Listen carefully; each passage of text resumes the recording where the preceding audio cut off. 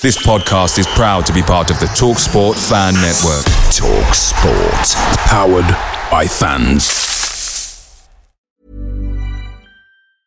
Many of us have those stubborn pounds that seem impossible to lose, no matter how good we eat or how hard we work out. My solution is PlushCare. PlushCare is a leading telehealth provider with doctors who are there for you day and night to partner with you in your weight loss journey. They can prescribe FDA-approved weight loss medications like Wegovy and Zepbound for those who qualify. Plus, they accept most insurance plans. To get started, visit plushcare.com/weightloss. That's plushcare.com/weightloss.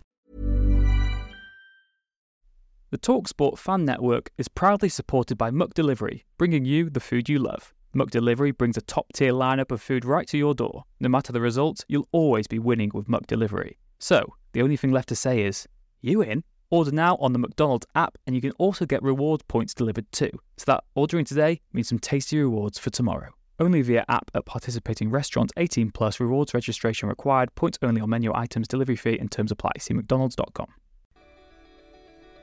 Welcome to Rob, Ryan, Red, a Wrexham FC podcast by Nathan Salt and Rich Fay, bringing you all the latest views, news and interviews from around the racecourse. Now, if you're new around here, make sure to subscribe, but enough of that, let's get on with the show.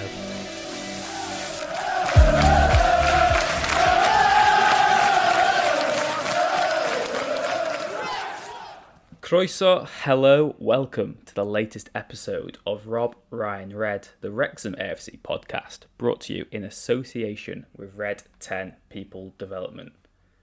Wrexham 2, Maidenhead 3. Wrexham 1, Torquay 1. Wrexham 0, Bromley 1. Wrexham 4, Grimsby 5. Wrexham 0, Chesterfield 2. The Rob McElhenney curse continues. Nath, you and me were both at Chesterfield on Tuesday night. First of all, how are you doing? And yeah, poor old Rob. I love you, mate, but maybe you need to stay away from the Kairos for a bit. Hopefully we can break that duck this weekend. Yeah, poor guy. I feel pretty crap, to be honest. After I've clocked up some miles, as have a lot of people. More than 1,800 of us at Chesterfield. I've done all of the first three games. Yeovil, I thought, was a horrendous trip, getting in and out of there, and I'll probably get onto that later. There was just nothing, was there, Rich, to get into last night, really. The fans, I thought, were brilliant behind the goal, packed out the stand. Loads of optimism, I'd say, going into it. Even after some two okay performances, the team dropped. That caused a storm on our Twitter, and well, the performance or lack of. I was stunned, actually. Coming home, I was just really, really... I don't know really how to process what we saw, because it was so below the level we'd come to expect. Chesterfield last season, both games were horrible. We had the 1-1 draw at home where they outplayed us. Fantastic penalty save from Leighton on Shamanga. Mullen scores that header from the throw. The away game, obviously we win 2-0, Palmer brace, but the first half they absolutely outplayed us there. They did it again on Tuesday night. This time there was no answer though. There was no reply. There was no half-time changes. And it's early days in the season. I'm not going to be too irate. I'm not going to start saying Parky out. I'm not an Arsenal fan TV wannabe. But it was just the lack of ideas and the lack of any belief we would get back into the game. Because last season, often when we went behind, that would then kick us into action. And we'd immediately... Usually we'd get a goal, but we'd at least go down the other end and we'd test their keeper and we'd give our fans a lift and be like, right, we've not been at it. Let's go and get into this game now. And it just never happened. And it was just the most disappointing, for me, one of the most disappointing performances under Parky, just because we haven't learnt from our mistakes of last season. And this time, there is no mitigation. You can't say it's a new manager. You can't say it's a new squad. Yes, we had a new goalkeeper playing from last season, but that shouldn't matter to how the team performs. And you've got Elliot Lee playing in that sort of free roaming role anyway, so that shouldn't affect how the team plays. And we just have no excuses for that performance on Tuesday night. I hope that it was just one of those, a bad day at the office, where it's a bit of a slow start to the season. But God, Nath, I'm worried.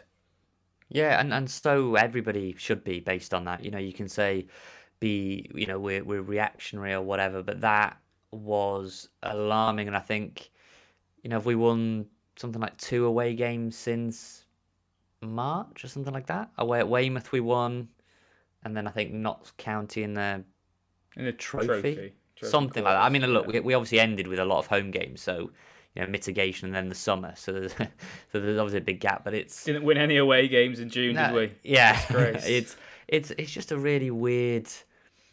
It's just a really poor performance, Rich.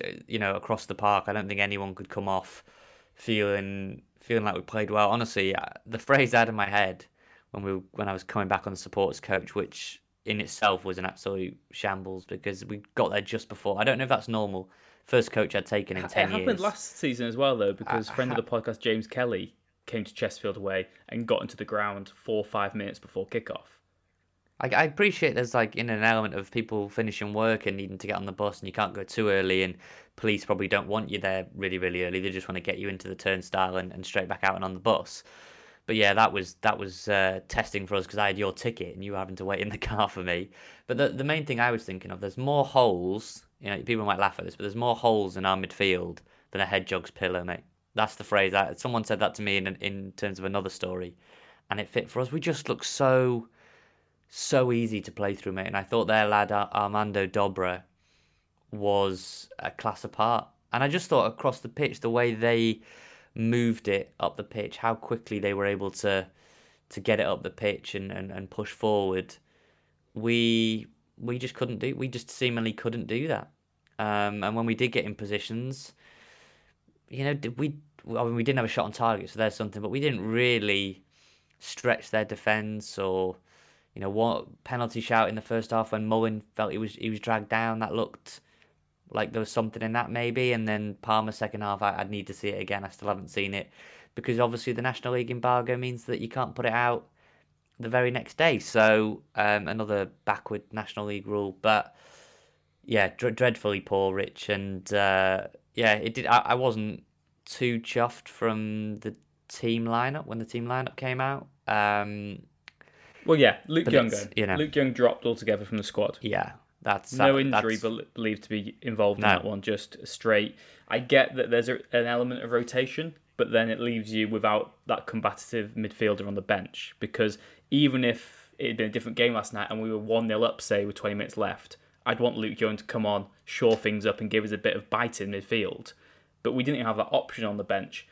Like I said, I don't mind rotation. We've been saying we need squad depth. I get that if you want Luke Young to drop out the side, you can put him on the bench. Don't drop him from the squad altogether. It makes no sense. And when the manager's dropping the captain, you have to go out there and have the perfect performance to vindicate your decision. And it was one of the worst, possibly the worst performance under Parky, just because we've had so much time under him now and there isn't the same excuses as last season. You can't. I mean, people will disagree with this, and lots of people did when I put the tweet out saying that I was speechless that Luke Young had been dropped. You can't drop your captain from the squad altogether. It's too big a talking point. I know people are saying rotation and all that kind of thing. You just don't rotate your captain. You've made the decision to give him the armband. He is the leader of your team, and should be one of the first players on your team sheet. He was definitely not one of the worst down at Yeovil. Thought he was fine against Eastleigh. No one's really played incredible football so far. What has he done to be left out altogether? Travelled, was completely fine, no injury. People saying injury, illness, nonsense. Purely a decision that he'd been taken, that he'd been dropped. And I'm not on board with that decision at all. We respect the manager, and took us to second last year in a cup final, so he showed his pedigree. I just feel uncomfortable dropping your captain. And ultimately, did Jones or O'Connor take their opportunity? The answer is no, a firm no. That sort of brings me on to my next point, really. And again, an issue for me is I just think we are lacking that nasty midfielder to do the dirty work. Someone, in the mould of Brad Walker, a Keats, Jay Harris, someone who can just give us a bit of a presence in midfield, because I think we're so easy to play through. Teams can get at us with ease. There is no sort of physical presence there. I think Young does help to give us some of that, but I just feel we're so vulnerable in midfield, and if you're controlling a game and in control of possession, then that's not a problem. But Chesterfield away is not the type of occasion where you're going to do that, because they are maybe arguably the second best team in the division. They certainly showed that tonight. Last night, and they certainly showed that they're better than us on the night. I just feel that we're still lacking that extra midfielder who offers something different, who is just nasty, does the dark arts, and is a proper sort of National League midfielder who you hate coming up against, because we still can't break down teams that have that sort of player. But then on the flip side, why should the club give us more money? We have spent so much money. This is the most expensive squad ever assembled in non-league football, and we just don't have this identity, and we're so easy for some teams to play against. And obviously it is early days, things could change quickly, and we get a bit of momentum, get the self-belief up and that confidence. But I still feel we need that player. But then you can't just keep throwing money at things. No, you can't. Rich, you can't keep doing it. You cannot keep doing that. Because, when does it end? And also we're talking about players missing out from the team altogether.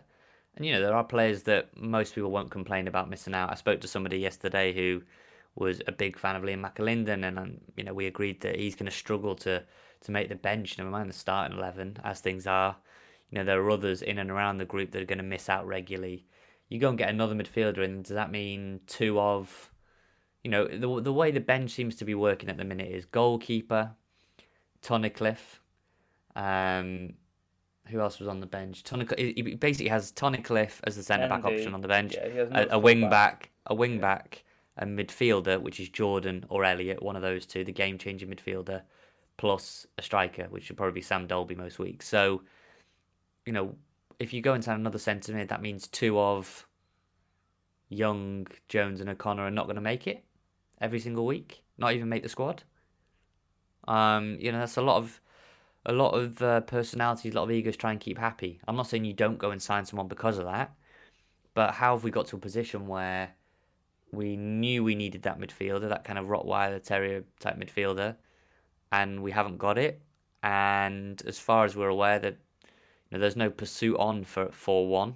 They're quite happy with the squad, and I don't know. I looked at that performance on Tuesday night, and I look at somebody like an Ollie Banks in their midfield, and I just couldn't get over, even in situations where the ball was popping out onto the edge of the box for them, I couldn't get over how much space they had, how little press there was on them, etc. Yeah, like you said, the ball would get headed out, and then they'd have a chance to take a touch and have a shot at goal. That's it. Which was just never happening for us, and maybe that's because they're better drilled defensively as well, but their midfielders were making the space, and they've signed about 11 players in the summer. So, we hear all the time and we preach all the time continuity. We got burned at Wembley, didn't we, when the team got changed, and the team was rotating, changed around, and I felt that was one of the worst performances we'd seen. I'd say this one was right up there. We have to settle on a team now, really. We have to settle on... I get that you're trying to find who can play where and whatnot, but you just have to settle on a team now. Settle on... He's clearly settled on his back three, I believe. I believe that's far and away the first choice back three. Mark Howard is not going to have much competition. We'll get onto him. Got to settle on him. Wing backs, we're going to have to settle on those soon. Chopping and changing. 2 different wing backs on Tuesday night compared to who played down at Yeovil. And then we'll have to settle on the midfield. The strikers are set. We just have to kind of breed confidence into these players by sticking with them.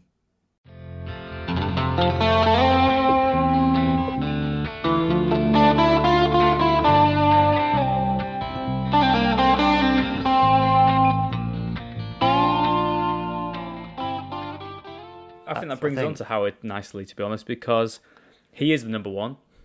That is just set in stone until Rob Layton's back. And I know we're going to, in a sec, bring you a brief injury update on Layton and Christian Dibble.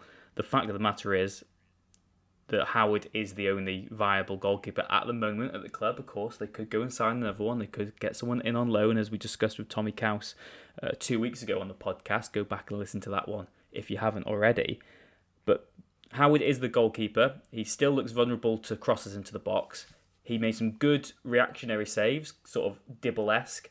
And then there was the goal, which is just inexcusable. He came over to the fans at the start of the second half, held his hands up in apology, got a good reception from the fans. You know, we always got to try to stick by our players, particularly so early on in the season. He needs to cut out anything, any risk-taking at the back. He just needs to be no nonsense, because I fought against Eastleigh on the opening day. It was quite refreshing how when the ball came to him, he just hoofed it up the pitch, which needed to be done, and just minimise the risk, minimise the threat. He's paid the ultimate price. Have to hope that is the learning curve for him. And, you know, he just needs our support now, because he is the number one goalkeeper. That is not going to change. Parky's made his mind up on that. If he drops him now, that could almost be, you know, his career over before it began, because his confidence will take an even bigger hit. And again, to plug another podcast, if you go back to Dean Keats' interview last week, you know, he said that there's often off-the-field issues, not necessarily problems, but maybe not settled in the area properly yet. Dean Keats said, you know, he had worries about his house not being finalised before he actually moved. Was it to Wickham or to Peterborough? To Peterborough. Yeah, he had to wait 3 months before his house was sorted. He was meant to move in June or July, didn't get the house till October. And, you know, he said that really affected the way he was playing. So I think we've got to give Howard a bit of mitigation. I also think on his point of view, he might have come in, hold his hands up and said he was a bit arrogant that the National League would be a breeze.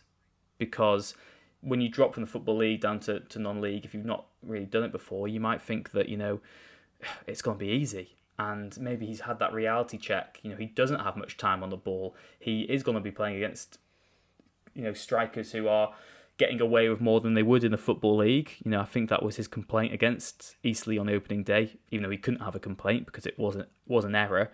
But yeah, Parky's made his mind up, and I think we've got to just accept that one on the goalkeeper front. Yeah, look, errors are so costly at this level, though, you know what I mean? Especially when you play like you do last night, where take that error out of it, we still would have lost. I mean, Chesterfield should have won it 4 or 5. You know, if we're being honest, you know, that they were getting close to striking the post, or you know, Dobra had a couple where he's outside the box, flashed it. Ollie Banks had one laid across for him that he'd skied into the stand. You know, there were others where they really should have killed us even more brutally last night, Tuesday night.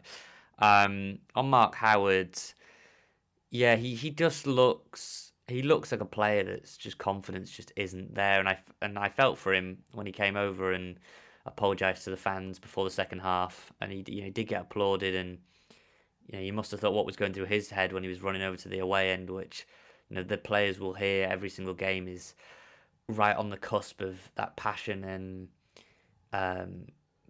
kind of just anger, because we've been here so long now. It's our 15th attempt, and yes, it's early days, but people are so desperate to get out and go up that every result feels a disaster. I mean, what do we lose last season? 7-8 games. You know, we lost away at Stockport, we lost away at Notts County, we lost away at Woking. I did quite a few of these, Maidenhead. You know, we lost a good few games. Lost away at Torquay, and remembering those, there was a lot of anger and annoyance. But Grimsby as well. That was the first Grimsby. one, wasn't it? That was probably the one that's most similar to this, though, Rich. I think that's probably most similar in that it's not. You know, we're going to lose games over the season. We'll lose many more games than just losing at Chesterfield, like we did on Tuesday. But there's a way to lose. I know that's really cliche if people say that, but you can't lose like you did last night. You know, Parky saying they were better than us. They're miles better than us. The street's ahead of us. You know, they've completely ripped up their squad in the summer. They didn't play their top striker. You know, imagine if we'd have not played Paul Mullin last night.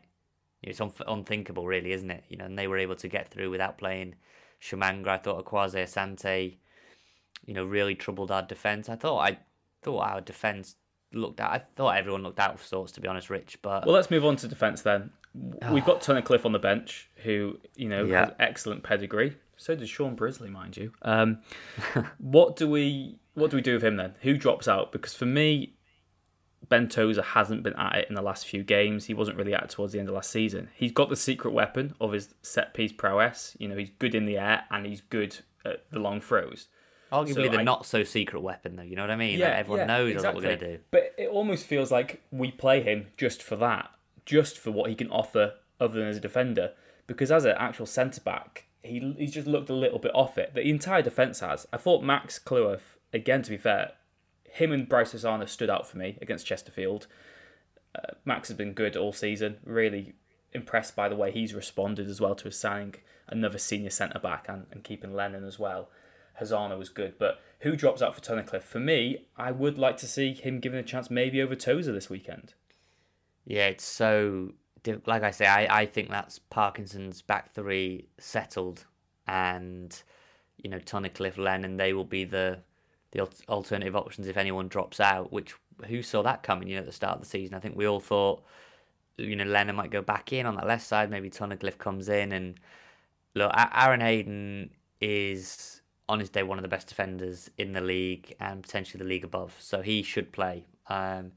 He looked a little bit out of sorts last night, so that everyone can't, not pinning any certain blame on him. I would play him. Max has been the best player for us across the first three games. Best player down at Yeovil. Thought he was probably the best player outside of that Elliott League cameo against Eastleigh. And yeah, best of a bad bunch. The thing that frustrates me with the defence, Rich, is I think there's three potential captains in there. Max is a bit young, but has the potential, I think, to grow into one. They're so quiet. They are so... And I get that captains don't have to be, ranting and raving, but when you look around, 2-0 down... I want someone... maybe we've been spoiled with having, Keats or Ferguson or... Beast. These are the other players. Yeah, Harris or, all these players that sit in more defensive roles or, trying to think of others. We've had there Manny, Sean Pearson, I was trying to picture Sean Pearson, just his personality last night on that pitch. He'd have been calling people out. The only person I really saw calling somebody out was Max calling out Bryce when in the second half Bryce was beaten on the touchline far too easily and they almost scored. It was a good save by Howard. So, we've got Cheltenham's former captain, we've got Carlisle's former vice captain. I'm just surprised. I'm surprised by it. But yeah, on the Tozer front, I can't see it. I can't see a side taking away the long throw when it's such an integral part of the build-up. We don't create too much from open play. We didn't down at Eastleigh. We didn't down at Yeovil. They had some good blocks, but we didn't create a million things from open play down there. Last night we couldn't really create anything. But Tunnicliffe, it's a baffling one. Is he fit? We don't really know. He's on the bench. He's been on the bench. I just don't see where he gets his opportunity. We've seen that Parky was not scared to shake it up, drop Luke Young, drop the captain. Will he do that again for Saturday? I would hope so, but I don't expect it. No, I don't expect it either, and I think it's just food for thought. I mean, what I'd rather see is the players come back and put in a performance on Saturday and say, this is what we're really about. I'm not saying rip it up and these players who were good last season are now suddenly bad. Do you know what I mean? I'm just saying that we've got that squad depth, so if you're gonna sort of flaunt it in midfield, you've got to make sure that people in defence don't feel undroppable no matter how they perform as well. So yeah, full-backs then, Nath, will basically go for the full team, or the wing-backs. Hosanna, for me, was really bright. Some sloppy touches, and we lost the ball with some stupid sort of diagonal passes at times. The surface didn't help because it was skidding away as well. And, there was a contrast, though, because Chesterfield seemed to be just controlling the ball effortlessly in midfield, and we were just a bit clunky, really. McFadzean, there was chance from the away in for we want Mendy.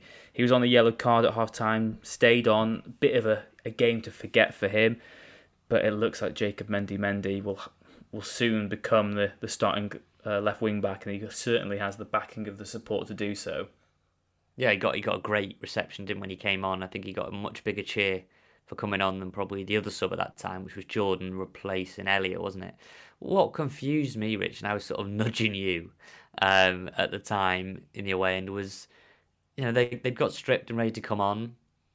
There was no injury or anything, and then all of a sudden the jackets and bibs went back on, and they stood there, not really warming up, just muscles were going colder and colder, and they waited and they waited and they waited and they waited, and then they made the change. I just don't get what. I understand the players got sent out early. Chesterfield came out very late, didn't they? Or maybe they came out on time. We came out really early. What would have been the message there? Was the message just go out and give a much better account of yourselves, or within 10 minutes, 20 minutes, we'll rip it up and take you off? 15 minutes? I don't know. That must have been the answer, but I would have changed it at half time. McFadzean and... Especially when he's on a yellow. You don't have to be political then. You can say, it's a tactical change because they're running at you, exploiting you. Yeah, on a yellow, I thought their fullbacks just had their way with us. And I thought Mendy had some loose touch when he came on, but I thought he showed a bit more attacking intent. For the possible Palmer penalty, didn't he? It was his terrier-like work. He just didn't give up. Really, really good movement from him.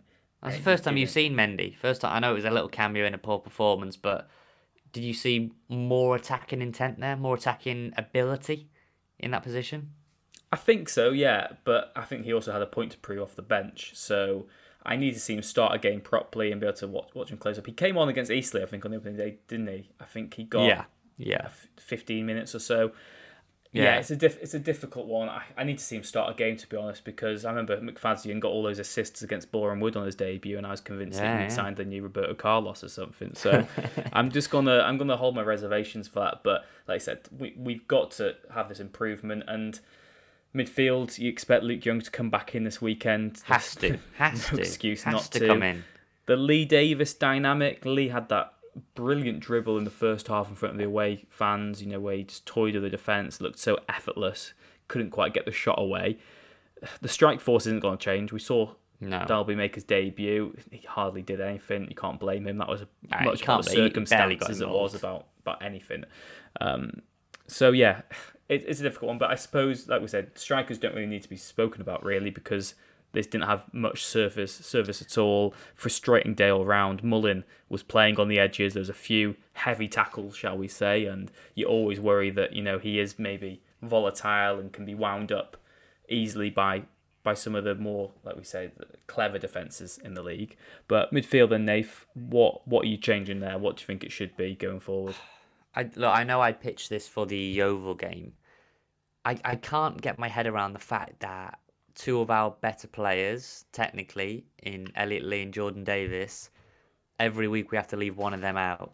Now, some people will say, well, that's great depth. What amazing depth off the pitch, on the bench that we can bring on later. Can we find a way which can utilise both of those? I don't know. For example, some games, could we play... I know he's not going to change it, but could we play like a 3-4-3 type thing where you've got Lee and Davis playing off Mullin if you're not going to play Palmer, or there's got to be an alternative option. Could you even where you take one of those strikers off? I was going to say, could you actually switch to like a proper 4-3-3 now and play? Well, you could play Mendy as a left winger if you had to. You could play Jordan Davis as a left winger. You could have Mullin on the right. You could maybe have Lee on the right, and then you can still have a centre forward. For when you're playing a game against a smaller team at home and you want to take the match to them. I know we always talk about formation, but you look Maidstone at home this weekend. Then we've got Gateshead coming up at home, Maidenhead at home. One of those games, could you go 4-3-3? They're all going to be such dangerous games, as Eastleigh proved. You know what I mean? Like, they're going to come, they're going to want to run the clock down as much as possible. They're going to sit in. They're not going to come on to us, and they're going to try and hit us on the counter, hit us from set pieces. Gateshead have scored a good few goals already. Maidstone have won. I think they lost to Dorking last time out, but they've already won. I'm forgetting already the other team you said, Rich. Dorking. I mean, they've got the 3G pitch. It's a real tricky one, but I struggle to think that, how can we not get... I mean, you look at Gateshead, they drew with Notts County last time out, but I'm struggling to think who can come in and out, because Lee and Davis are so technically good, and quality should show at this level. The passing ability of them should be outstanding. And if we're lacking service, what I noticed with Young, Jones, and O'Connor, it's three almost identical players, really. None of them are. I think probably Young's got a bit more bite to him than the other two. I think Young will at least put a foot in. And yeah, I'm still bemused that he Well, you could even was left out, but there you go. I suppose you could even theoretically against a team where you really are expecting to dominate. Surely you could play Young in the deeper role. You could have Davis alongside him, and then you could have Lee in front of them. That's what happened at Yeovil. And for the first half, I thought we looked good, and then the second half we faded. But that's what I would revert to for the weekend. I would revert to, and people will disagree with this, but I would revert to Young, Davis alongside him, Lee ahead of him. I would have Mendy and I would have Hosanna, and it would be a massive call if he took any of the back three out to put Tunnicliffe in. But I hope now that calls for moving Max out vanish, because that would be the most egregious call, I think, based on the form that we're seeing so far. So yeah, if you're asking for my team against Maidstone, Rich, I would want to see Howard. I would want to see Hosanna, Hayden. I'll say Tozer and Max, and then Mendy needs to start at left wing back, and then I would have Luke Young, Jordan Davis, Elliot Lee, Paul Mullin, and Ollie Palmer. But what I would do is if for whatever reason Palmer isn't at the races, I would take him off, push Jordan further forward, and as I say, play Lee and Jordan off Mullin as like a trio up top, and then put in an O'Connor, put in a James Jones. That's what I would do.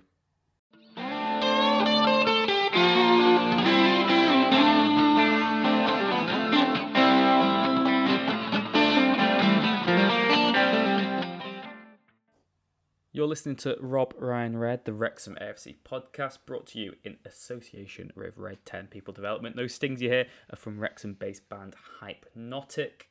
Thank you very much for their support of the pod as well. You can find their link in the bio below. And of course, we've already plugged two podcasts here, the one with Tommy Cowse 2 weeks ago and Dean Keats last week. If you've not listened to them, go back and check out our back catalogue. And of course, if you're new around here, please do leave a like and subscribe to the podcast. Tell a friend as well. That is the best way for us to grow. Rich, I just wanted to jump in as well. You just mentioned them there, Hypnotic. New stings in this episode, if you didn't realise it already. Tunnel of Love, the Dire Straits song. They've done their own cover of it.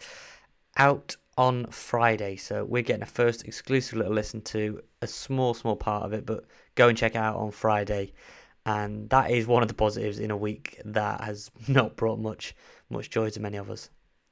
Rob was there at Chesterfield on Tuesday night, then Nath. He will be at the Kairos on Saturday as well, hoping for that record to finally come to an end. The curse of Rob McElhenney against Maidstone United.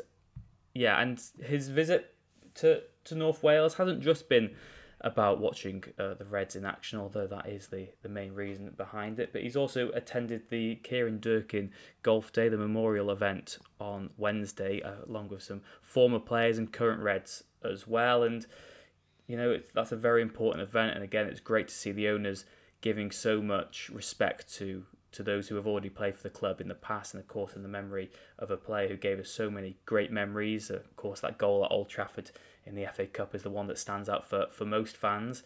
But yeah, it is easy for us to be doom and gloom after a result like we saw on Tuesday night, yeah. Nate, but just seeing Rob around the place again, there is a lot of reasons still to be happy, isn't there?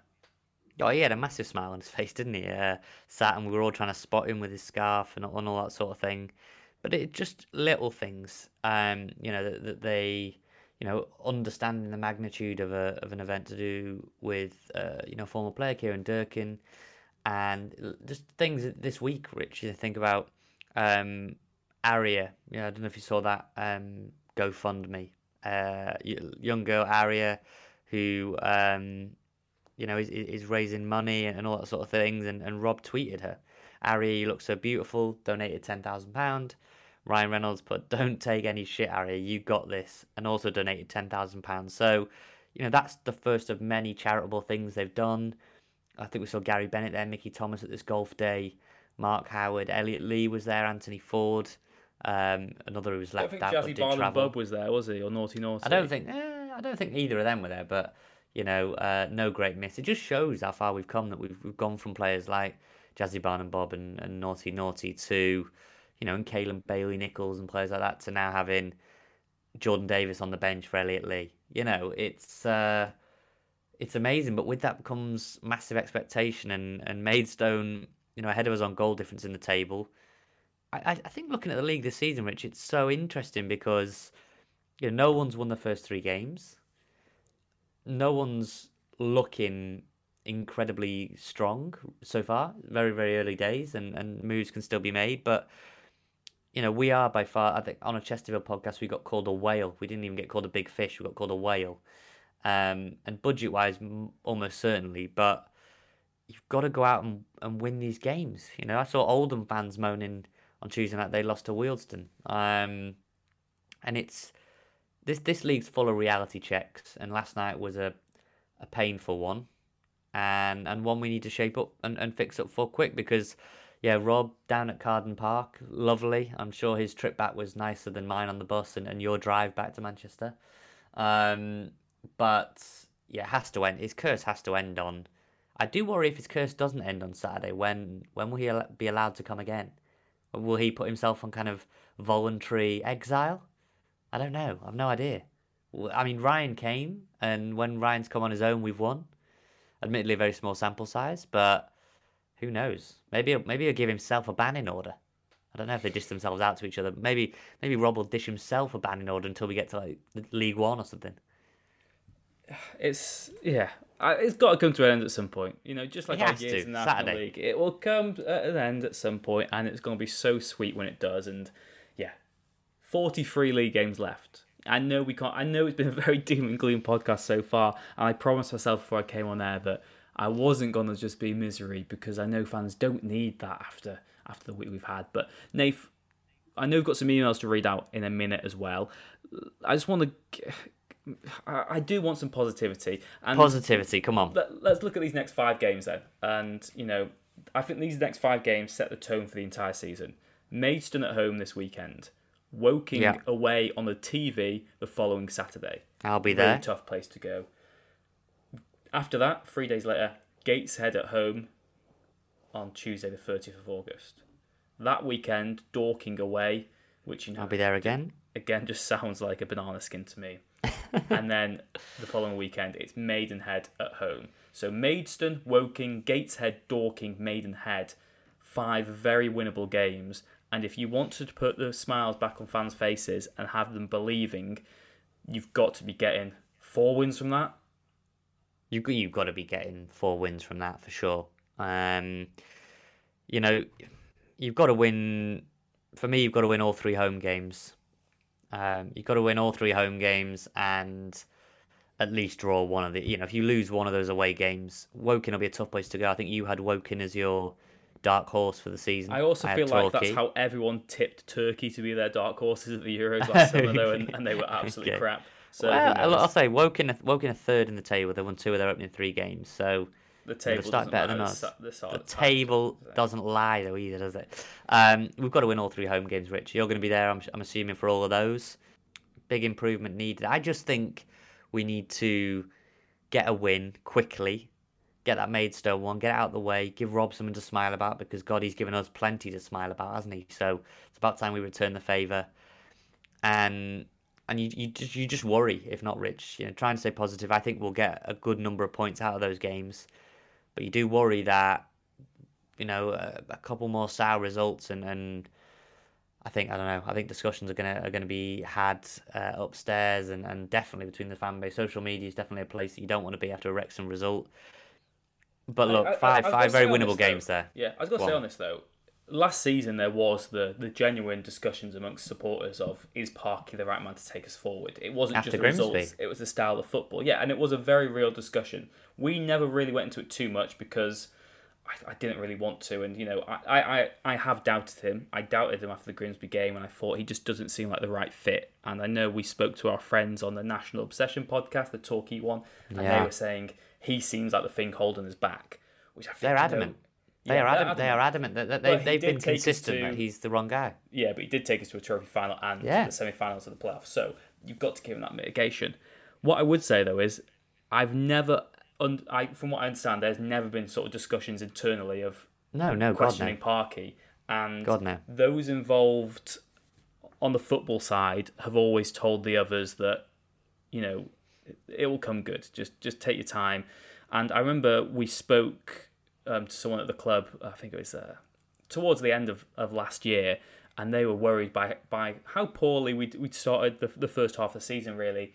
And they said that the football people at the club, I'm thinking sort of Les Reed and Sean Harvey, sort of said, just wait. Yeah, it's a new squad, it's a new manager, things will come together. They've been in football long enough that, keep a level head. So I think that when analysing the position of the manager or whatever, I am quite happy that the people at the very top maybe don't have the same, even the way it might work level-headed. They have that level-headed experience of the industry, and obviously they want Wrexham to win, but they're not going to be dyed-in-the-wool Wrexham fans like us, so they're not going to be maybe as reactionary to a defeat. They might understand the reasons a bit more. Rich, what I'd say as well is that in the documentary, when that comes out, I won't go into the ins and outs of the episode, but there is one focused on Parkinson. You're speaking like someone who might have been able to watch a few episodes. I've seen a few. I've seen a good few episodes. One of which is about Phil Parkinson and their determination to get him and only him. And that was strong from the football people. They were like, this is the guy. This is the guy that has all the pedigree, can attract players, can recruit well. And we've said it on previous podcasts, Rich. On paper, we haven't faulted his recruitment, have we? Really? There isn't a signing coming where we've gone, oh, we don't like that, or on paper, everyone's been pretty happy with his recruitment. Second last year, missed out to another big spender in Stockport. Cup final, performed really poorly on the day, ran out of steam towards the end. All I would say is that there's no excuse now. I'm not calling for the manager. Got to back him. This is just a really, really bad result. But you have to prove it's an anomaly and not a trend. I was at Yeovil, Rich, and God, that entire experience was horrendous. Me and James Kelly, a friend of the pod, went down to Yeovil. We thought firstly our train got cancelled, so we got an earlier train. We had to walk because it's in the middle of nowhere, the station, Yeovil Junction, if you've never been. There's nothing for miles. We walked with a couple of the London Reds to a local pub that was like next to somebody's house. It felt like it was just attached to somebody's back garden. We went in there. We were pretty much the only customers. We managed to get a taxi with a company called Dracula Cabs. And the man who set up Dracula Cabs was from Transylvania. And somehow he'd said he'd got stranded in Yeovil many years ago and was stuck there. So I came away from that experience thinking it could always be worse, Rich. Yes, we've lost, but we don't get stranded in Yeovil and start a taxi company. What was I ever worried about? That's what I'm saying. I came away and I was like, this guy has come over from Transylvania to Yeovil, and he came over to visit his friend, and he stayed with his friend for a bit, and then his friend left, and he was stuck, couldn't get home. So he's been there ever since. But yeah, the Yeovil performance is just weird, and we can chalk that one down to the heat if we want. But again, no real structure to our play. So in terms of the first three games, I think there's a lot. What I would hope this week, I hope there's a big film session that I'd sit down, break it down with the analysis department, and look around and say, we're so much better, and we need to prove it. We need to prove every single game, because you look at the teams that are going to come to the Maidstone will be right at it to be the party poopers, Rich. And you'll be there to watch it. I will not. So you will be I remember us playing Maidstone. The Stones. Was it in our FA Cup run when we went to Stoke in 2014-15, the anniversary season? I'm pretty sure Andy Bishop scored twice. Well, Maidstone's quite a good away. Maidstone's quite a good away day, but if you go and put a big performance in 4-0, 5-0, it'll change the mood temporarily at least. And then you go into Woking with a bit of, because that trip to Woking, scene of the crime's a bit harsh, but back to last season where I was there again, it was on TV again. That felt like we got Darren Sald. Yeah, that felt like the game where that's it. We're not winning the league, didn't it? Really did come home for me. That stung, that one. And what I want to say now, I don't want to again ruin the mood too much, but we've spoken about this next 5 games, so I'm going to recap it again quickly. Maidstone, Woking, Gateshead, Dorking, Maidenhead. The reason why those 5 games are so pivotal as well is because the games that come after it. After we've had those 5, I'm going to say it now, they are easy-ish games against the smaller sides in the league, which I know will get clipped and come back to haunt us.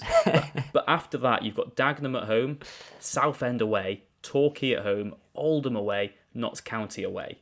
You need to be going into those games with momentum, because that is so pivotal. And then again, the 3 games after that, Barnet at home, who've started the season really well, Boreham Wood away, which is just bloody horrible, and Halifax at home on a Tuesday night, which, is going to be another raucous match. But these next 5 games are pivotal, because if you get the 4 wins, that addresses the early season crap as just, we were just getting ready to go, new signings bedding in, that's fine, and we've got momentum going then.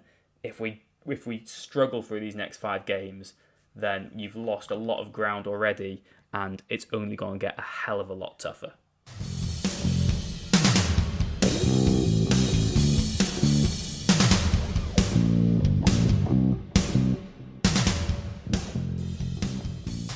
Rich, I guess then we can come on to emails and maybe just a couple of messages, because let's try and end on a positive note, shall we? We got a lovely email actually from Faye Griffiths, who put, "Hi guys, not sure how I would go about this, but my dad is soon to be 85 and has supported Wrexham for over 70 years. So, I'm sure Faye's dad has seen plenty of ups and downs, and just said it's his birthday. Be good to, get him something from the club. And I know the club have spoken to Faye since and they've been able to sort of sign a card from all the players, which is brilliant. So best wishes from us. Happy birthday to Faye's dad. 85th birthday, Rich. 70 years following Wrexham. And also, I'll give you another one from Nigel Coulton. I can't remember if I've read this one out already. I don't think I did. But Nigel emailed us quite a few times last season, and we've both seen him as well in Box Park. Really wasn't very well. And he put, "Hi lads, as you both know, I've been through a lot the last few seasons with my own health battles and been greatly helped by your podcast, despite running out of steam at the end of the season. Can I ask you to thank on air some great lads whose message of support since the end of the season helped me greatly in my recovery. So shout outs to Bryn, Mike Buckley and Sean Jones, all of which sit with me in the tech end. Their constant messages of support have been nothing short of inspiring. Prior to his operation, a couple of weeks ago, this was a few weeks ago, this email, I had messages of support as well from Wrexham legends such as Carl Connolly, Lee Jones and Neil Roberts, arranged by his son-in-law. I'm now recovering and, been able to go back to the games. Loving the signings, look forward to the new season. So, thank you both for helping with my recovery. Thanks for all the tech end friends, and massive thank you to our club up the town." Another tech ender as well. I'll have to keep my eyes peeled for Nigel. Another tech ender, Nigel. I'm sure if he sees you, he will give you a wave. But, people are going through all sorts, Rich, you know what I mean? And people like Nigel still going, and it's so easy to get caught up and bogged up in a bad performance as it was on Tuesday night. Dreadful. I can't think of one we've seen that bad for a long time. James Kelly'd probably say Grimsby away was really poor. But yeah, we've got to try and keep the faith still, haven't we? And like you say, 5 games. When we come back, Rich will either be laughing at this podcast and laughing at how we jumped the gun, or who knows? I dread to think what will happen if those 5 games don't go to plan. So, what are you looking forward to coming up, mate? What's coming up for you? You'll have Oldham coming up on the horizon, I'm sure. Oh, that's I told you about my nightmare yesterday, didn't I? So basically, moving properties next month, and the day we move out is the 1st of October, which is for me, particularly again personal life. So the day I've got to move out of my flat is the Saturday, Wrexham Oldham, and the Sunday is Man City versus United. So that weekend is a complete write-off for me to do anything productive. So I'm hoping we can get the other properties sorted before we have to move house, because you need the keys. That will be very tricky to move a house while also at Boundary Park. But yeah, can't wait for that one. I can literally get the tram to Oldham away, so that should be a good one.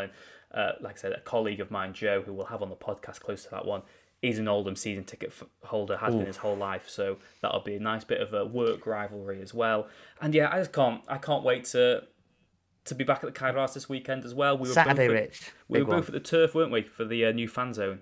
on the opening day. Really enjoyed that. Really good setup. A few teething issues. The music was very, very loud. I still haven't been able to get my hearing back ever since then. I'm assuming what you're saying now. I don't know. I've no idea. Yeah, but no, it was great. Wayne's done a great job there. And again, just so good to see Wrexham buzzing on the match day. And, you know, Chesterfield's happened now. Let's move on. We've got some big games on the horizon. Bring it on. Rob McElhenney. And Moody Marty's in town, mate. Moody Marty's in town. Let's not forget, 44 years away from the racecourse. Welcome back to Wrexham, Moody Marty. You won't be moody come Saturday night. We assure you of that. And we won't have a Moody McElhenney as well, because Wrexham versus Maidstone this weekend. It's a big one. We need to respond, but we've got to back the boys. We've got to make some noise, and you know we will do just that. Nath, as always, it's a pleasure to spend my time talking with you.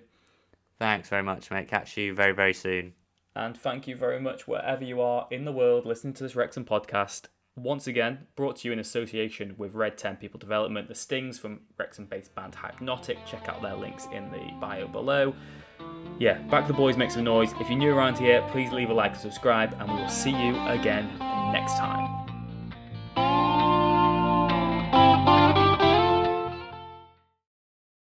It's the 90th minute. All your mates are around. You've got your McNugget share boxes ready to go. Your mate's already got booked for double dipping, and you steal the last nugget, snatching all 3 points. Perfect. Order McDelivery now on the McDonald's app. You in? At participating restaurants, 18 plus, serving times, delivery fee and terms apply. See mcdonalds.com.